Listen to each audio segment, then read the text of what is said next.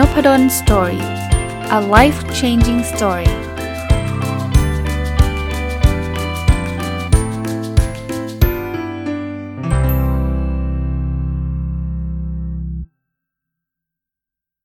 สวัสดีครับยินดีต้อนรับเข้าสู่ Noppadan Story Podcast นะครับก็วันนี้เป็นอีกวันที่อยากจะนำหนังสือที่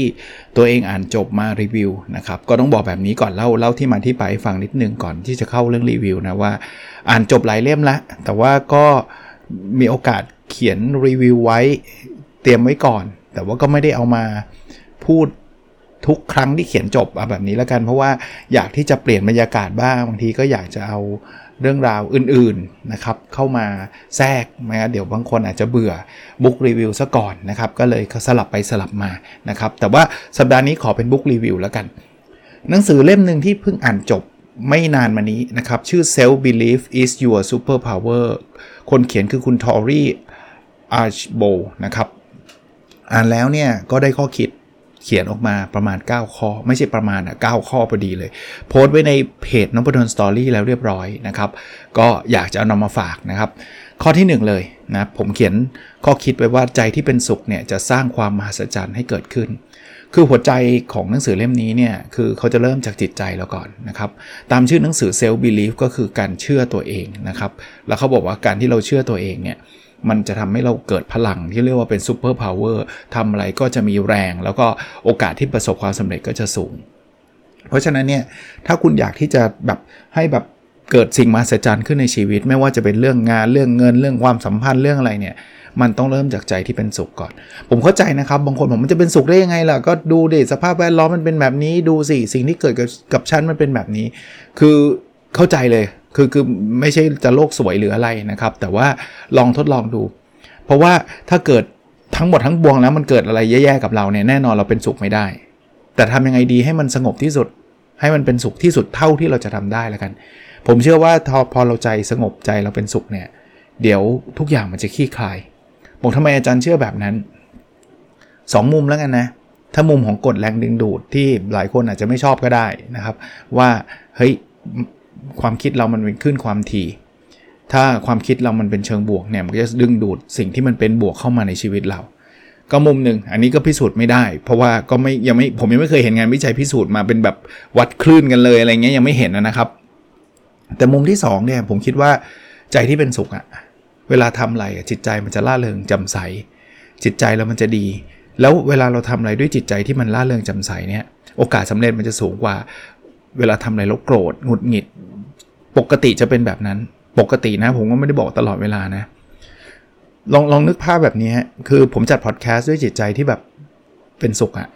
ท่านก็จะรับฟังสิ่งที่ผมพูดแล้วมันจะฟังจากน้ำเสียงหรือฟังจากอะไรท่านจะรู้สึกถึงความเป็นสุขอะคนก็อยากฟังใช่ไหมแต่ถ้าเกิดผมจัดพอดแคสต์ด้วยความหงุดหงิดแบบเบื่อว่าเซ็งอะไรเงี้ยคืออย่างเงี้ยก็คนก็คงฟังแบบขำๆแต่ว่าคงไม่ใช่ช่องที่หลายๆคนจะติดตามหรอกเพราะว่าดูแล้วมันหัวร้อนตลอดเวลาดูแล้วแบบอะไรวะเนี่ยอะไรเงี้ยอันนี้คือตัวอย่างเล็กๆอันนึงนะครับว่าเวลาเราเป็นสุขขายของก็ได้ฮะคุณขายไปยิ้มไปคุณมีความสุขเนี่ยคนก็อยากเข้าร้านคุณมากกว่าคุณขายแล้วคุณก็โวยวายหงุดหงิดหรือเศร้าหรือเซ็งหรืออะไรเงี้ยมันธรรมชาติมนุษย์เราอยากจะอยู่ใกล้คนที่มีความสุขมากกว่านะครับข้อที่2ครับอยากให้สิ่งในที่ฝันไว้เป็นจริงอย่าหยุดที่จะเชื่อทำในสิ่งที่เราถนัดไม่ต้องไปเปรียบเทียบกับใครและมีจิตใจที่เป็นสุขอีกแล้วนะครับถ้าจะเสิร์ชคำในหนังสือเล่มนี้คำหนึ่งที่จะเจอคือคำว่า happiness นี่แหละคือใจที่เป็นสุขนี่แหละเรามีความฝันได้ทุกคนนะครับอย่างแรกนะความฝันเนี้ยจะไปได้เราต้องมีเชื้อเพลิงก็คือความที่เราเชื่อว่าเราจะไปถึงตรงนั้นได้เมื่อไรก็ตามที่ความเชื่อมันเหลือศูนย์เราจะหยุดทำทันทีถูกไหมครับเพราะฉะนั้นเนี่ยอยากจะไปให้ถึงจุดนั้นคุณก็ต้องเชื่อไม่ว่าจะจุดนั้นมันจะไกลสักแค่ไหนก็ตามบางคนบอกฝันใหญ่แล้วมันไม่ถึงอาจารย์ผมว่าแค่เราได้เดินทางไปสู่ความฝันก็ถือว่าเป็นความสุขและความสำเร็จอย่างหนึ่งแล้วนะแค่เรามีความฝันแล้วเราได้เดินตามความฝันนั้นไปเนี่ยคุณอย่าไปรอว่าจะต้องถึงความฝันแล้วคุณถึงจะมีความสุขนะจริงๆระหว่างทางนี่แหละคือความสุขนะครับถ้าเราทำในสิ่งที่เราถนัดผมว่าเรายิ่งมีพลังนะเราจะเราจะถึงแม้ว่าเราอาจจะไม่ได้เจ๋งที่สุดในประเทศเก่งที่สุดในโลกเรื่องนั้นไม่จำเป็นที่เขาบอกไม่ต้องไปเปรียบเทียบกับใคร ตัวเราเองเนี่ยแหละครับเราเดินของเราด้วยความเป็นสุขถ้าผมเปรียบเทียบกับการวิ่งนะเราอาจจะวิ่งไม่ได้เร็วเท่ากับนักวิ่งมาราธอนระดับโลกหรือแม้กระทั่งระดับประเทศเนี่ยไม่ต้องเร็วฮะแต่คุณวิ่งแล้วคุณก็มีเส้นชัยรออยู่จะเร็วจะช้าไม่ได้ประเด็นครับประเด็นคือเราถนัดเราสนุกเราเดินทางไปนะครับสุดท้ายนะผมว่าคุณก็ถึงเส้นชัยมันอาจจะถึงช้าคนอื่นก็ไม่เห็นเป็นไรนะครับเราไม่ได้ไปวิ่งเอาถ้วยเอาการเปรียบเทียบอะไรนะยิ่งชีวิตเนี่ยมันไม่ได้มีเส้นชัยเหมือนกันด้วยซ้ำเราคนละเส้นทางด้วยซ้ำเพราะนั้นเนี่ยคุณไม่จำเป็นต้องไปเปรียบเทียบกับใครเลยข้อ3นะครับอะไรที่มันเกิดขึ้นกับเราก็เพราะสิ่งนั้นเป็นสิ่งที่เหมาะกับเราอะไรที่เกิดขึ้นกับคนอื่นก็เพราะว่าสิ่งนั้นเหมาะกับคนนั้นเช่นกันคือคิดแบบนี้จิตใจเราสบายอะไรที่เกิดขึ้นกับเราเนี่ยมันแปลว่าเหมาะกับเราสมมุติว่างานเนี้ยมันมาอยู่กับเราไปดันไม่รู้แหละด้วยเหตุผลไหนก็ไม่รู้แหละจะพัดจะผูมาทำงานเนี้ยแสดงว่าเรื่องนี้มันเหมาะกับเราบางคนจะต่อต้านอาจารย์เหมาะไงเกลียดมากเลยงานเนี้ยดันทำอยู่อาจารย์บอกจะมาเหมาะกับเรามันอาจจะเหมาะกับเราในเวลานี้ลองคิดแบบนี้นะครับเพราะงานเนี้ยกำลังจะสอนทักษะอะไรบางอย่างกับเราซึ่งเราก็ไม่รู้เหมือนกันแต่วันนึงเนี่ยเราอาจจะไม่ได้อยู่ในงานนี้ตลอดนะเราอาจจะต้องไปงานอื่นซึ่งอาจจะเป็นงานที่คุณชอบมากแล้วคุณประสบความสำเร็จในงานอื่นแต่เชื่อเหอะงานนี้อาจจะเป็นสปริงบอร์ดอย่างนึงที่ทำให้คุณไปงานนั้นได้ซึ่งเราไม่รู้หรอกว่าอนาคตจะคืออะไรแต่ถ้าคิดแบบนี้เราจะรู้สึกดีหรือเราไปสมัครงานกับเพื่อนกับคนอื่นแล้วกันไม่ต้องเป็นเพื่อนกันกับคนอื่นแล้วคนอื่นได้งานนั้นไปแล้วเราไม่ได้งานเนี่ยให้คิดว่าอะไรที่เกิดขึ้นกับคนอื่นนะสิ่งนั้นเหมาะคนนั้นคือที่เขาได้งานเหมาะกับเขาแล้วไม่ได้แปลว่าเขาเก่งเหมือนเรานะแต่ณเวลานั้นจังหวะชีวิตเขาแบบนั้นเนี่ยมันเหมาะกับตัวเขาแต่ยังไม่เหมาะกับตัวเราถ้าเราได้งานนี้มาเราอาจจะคิดว่าโอ้ถ้าได้งานนี้มาเราจะดีมากเลยบางทีอาจจะไม่ดีเราอาจจะทำงานนี้อาจจะไม่ชอบหรือไม่ประสบความสำเร็จก็ได้แล้วการที่เราไม่ได้งานนี้มันอาจจะพาเราไปสู่อีกงานหนึ่งที่ดีกว่าก็ได้คิดแบบนี้นะผมว่าเราจะไม่ค่อยมีความทุกข์หรือมีความทุกข์น้อยอะไรเกิดขึ้นกับเรามันเหมาะกับเราอ่ะมันกำลังสอนเราบางอย่างเพียงแต่ว่าเราต้องเปิดใจเปิดใจให้กว้างรับรู้สิ่งเหล่านั้นแล้ววันนึงเนี่ยผมเชื่อว่าสิ่งดีๆกำลังรอเราอยู่ข้อ4นะครับความฝันไม่มีทางเป็นจริงถ้าเราไม่ลงมือทำจริงนะครับบางคนบอกฝันแล้วเมื่อไหร่มันจะรวยวะฝันไม่รวยหรอกครับถ้าใครฝันแล้วรวยก็รวยทุกคนเนี่ยเพราะนั้นสิ่งที่เราต้องทำก็คือทำตามความฝันนั้นคุณมีความฝันคำว่าทำความตามความฝันเนี่ยสไตล์ผมนะนี่ผมต่อยอดจากหนังสือไปนะก็ไม่ต้องมุทะลุดุดันแบบไปกู้หนี้ยืมสินมาลุยเต็มที่ใจเย็นครับสำหรับผมเนี่ยผมมีความฝันผมทำตามความฝันแต่ผมค่อยๆเดินผมจะไม่ได้มุทะลุทุ่มไปสุดตัวเพราะว่าอะไรรู้ป่ะเพราะว่าการทุ่มไปสุดตัวถ้ามันพลาดแล้วอะโอกาสที่จะกลับตัวขึ้นมาใหม่อีกทีมันใช้เวลานานไงแต่ถ้าใครพลาดไปแล้วนะครับโอ้โหอาจารย์ไม่ได้มาฟังพอดแคสต์ตอนนี้ก่อนเราทุ่มสุดตัวไปแล้วพังไปแล้วเริ่มใหม่มันอดีตมันคือทำอะไรไม่ได้แล้วครับถ้าเราย้อนเวลากลับไปได้ก็จะบอกว่าก็อย่าไปทุ่มแต่ว่าถ้ามันทุ่มไปแล้วก็จบไปแล้วนะครับก็ถือว่าเป็นบทเรียนนะอย่างข้อที่แล้วนะเกิดขึ้นกับเราแปลว่าเหมาะกับเราอ่ะก็แสดงว่าตรงนั้นอาจจะเป็นจุดที่ทำให้คุณได้เรียนรู้ในบางเรื่องหรือว่ามันอาจจะเป็นสตอรี่ดีๆอันนึงที่เวลาเราจะไปต่อยอดอะไรเราอาจจะพูดถึงเรื่องนี้ได้อะไรเงี้ยนะครับแต่สุดท้ายนะต้องลงมือทำแต่ลงมือไม่ต้องเต็มที่ขนาดที่แบบทุ่มสุดตัวค่อยๆลงมือ5ครับอันนี้เป็นบทหนึ่งที่ผมว่าก็ดีแล้วก็เป็นบทเรียนส่วนตัวผมด้วยนะเขาบอกให้ลองนัดคนที่อยากคุยกินกาแฟด้วยกันแค่นี้ก็สร้างพลังให้กับเราแล้วผมเนี่ยเป็น introvert ถ้าแต่ก่อนเนี่ยแม้กระทั่งเพื่อนนะเอางี้เลยแม้กระทั่งเพื่อนเนี่ยบางทีเนี่ยก็แบบลังเลนะแบบโหเวลาเขานัดกินกันเขาก็นัดกินกันในเมืองอยู่แล้วก็ปกติแหละใครจะมานัดกินกันแถวบ้านผมเขาก็นัดกินกันในเมืองเนี่ยแบบโหให้ขับรถไปเฮ้ยไม่ไหวเว้ยไม่ไปดีกว่าผมก็จะเป็นคนที่แบบติดครอบครัวซะเยอะเอาตรงๆนะติดครอบครัวซะเยอะเพราะนั้นเนี่ยก็จะไม่ค่อยไปแต่หลังๆก็เปิดใจพอควรฮะนี่เพื่อนนัดกันผมก็ไปครับ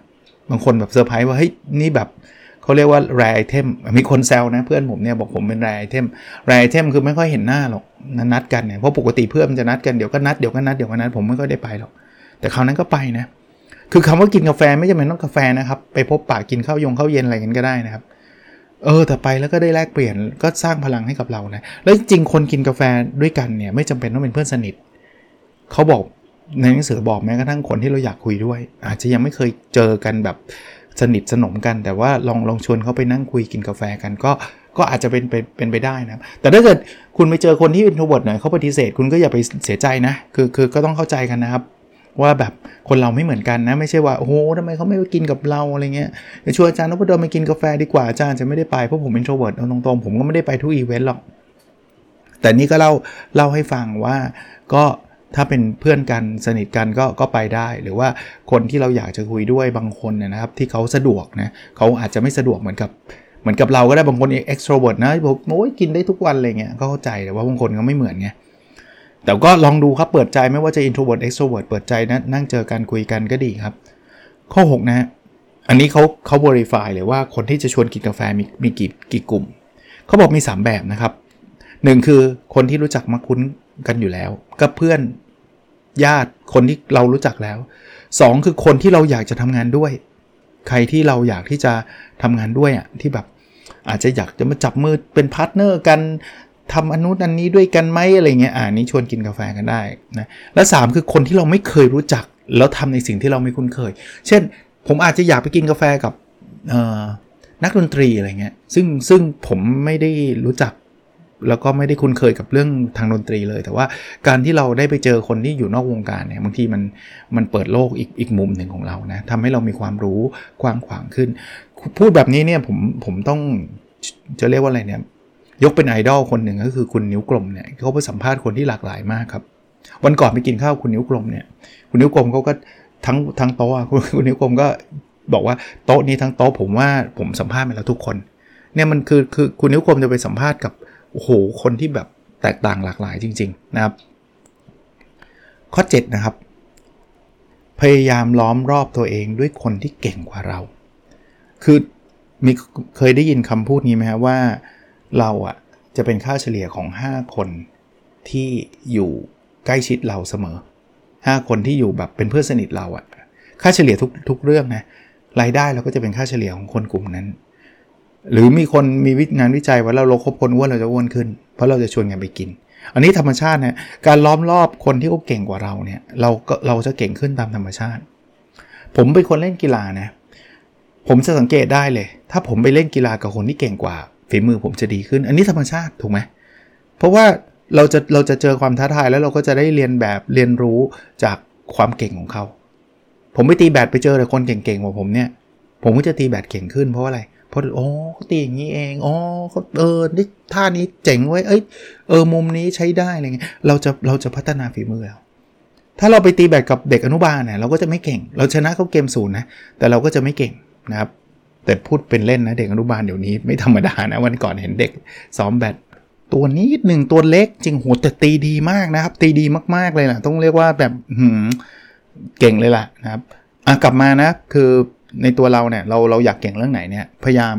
เข้าไปอยู่ในกลุ่มที่เขาเก่งกว่าดีกว่าหรือแม้กระทั่งการทำงานนะรีครูทคนเก่งๆเข้ามาเนี่ยดีนะครับตัวเราจะพัฒนาแล้วเราจะเก่งกว่านะครับไม่ใช่เก่งกว่าจะเก่งขึ้นอย่าไปเปรียบเทียบกันหรอกเราจะเก่งขึ้นข้อ8นะครับบอกกับตัวเองอยู่เสมอว่าเราดีเพียงพอ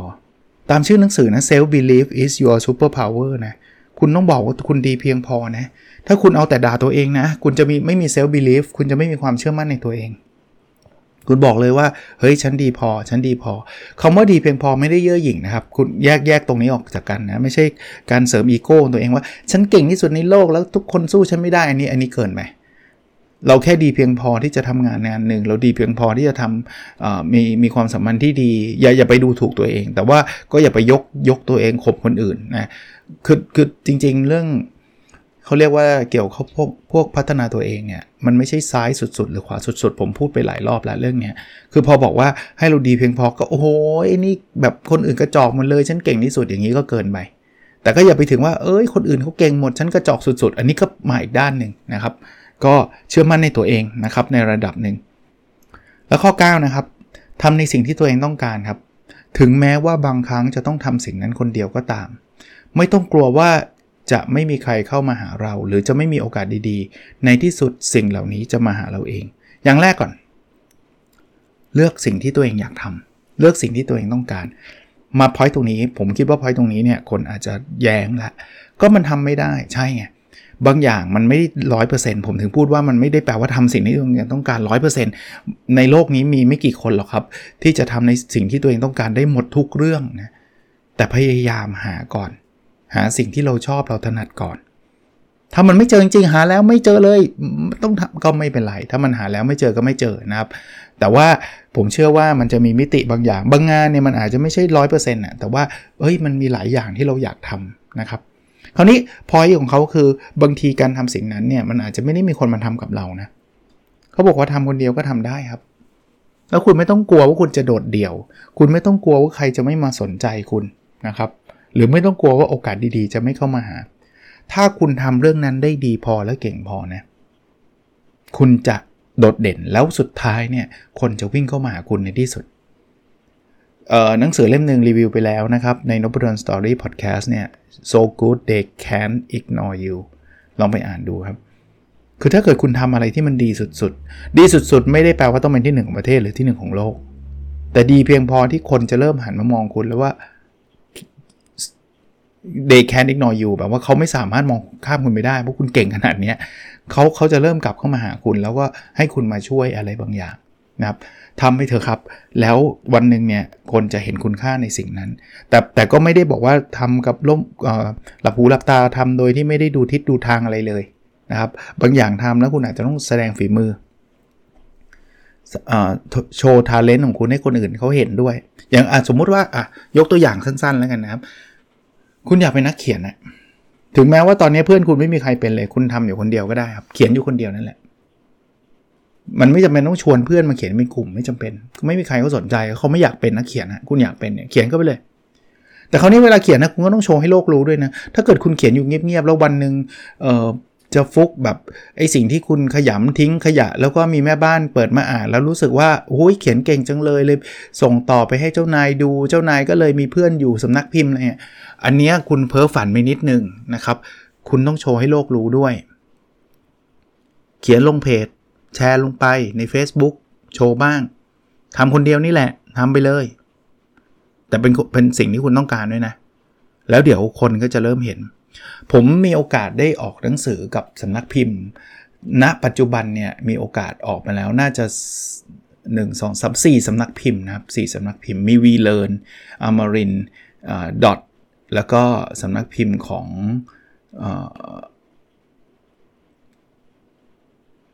จำชื่อไม่ได้ exactly นะครับWeekend Entrepreneur ครับของอาจารย์เปี่ยมศักดิ์ผมว่ามาจากสิ่งที่ผมเขียนในเพจหลายๆสำนักพิมพ์รู้จักผมผ่านเพจนะครับเพจ Nobodon Story หรือแม้กระทั่งพอดแคสต์ Nobodon Story เนี่ยคือผมก็ทำของผมไปเรื่อยๆครับเพจผมก็ไม่ได้ใหญ่โตมโหฬารอะไรนะครับก็นั่งเขียนของผมไปเรื่อยๆเนี่ยแต่สุดท้ายโอกาสมันจะวิ่งเข้ามาถ้าคุณทำในสิ่งที่คุณอยากทำนะครับก็เป็น9ข้อนะที่ผมได้จากข้อคิดในหนังสือ Self Belief is Your Superpower หวังว่าจะเป็นประโยชน์กับทุกท่านนะครับแล้วเราพบกันในตอนถัดไปนะครับสวัสดีครับ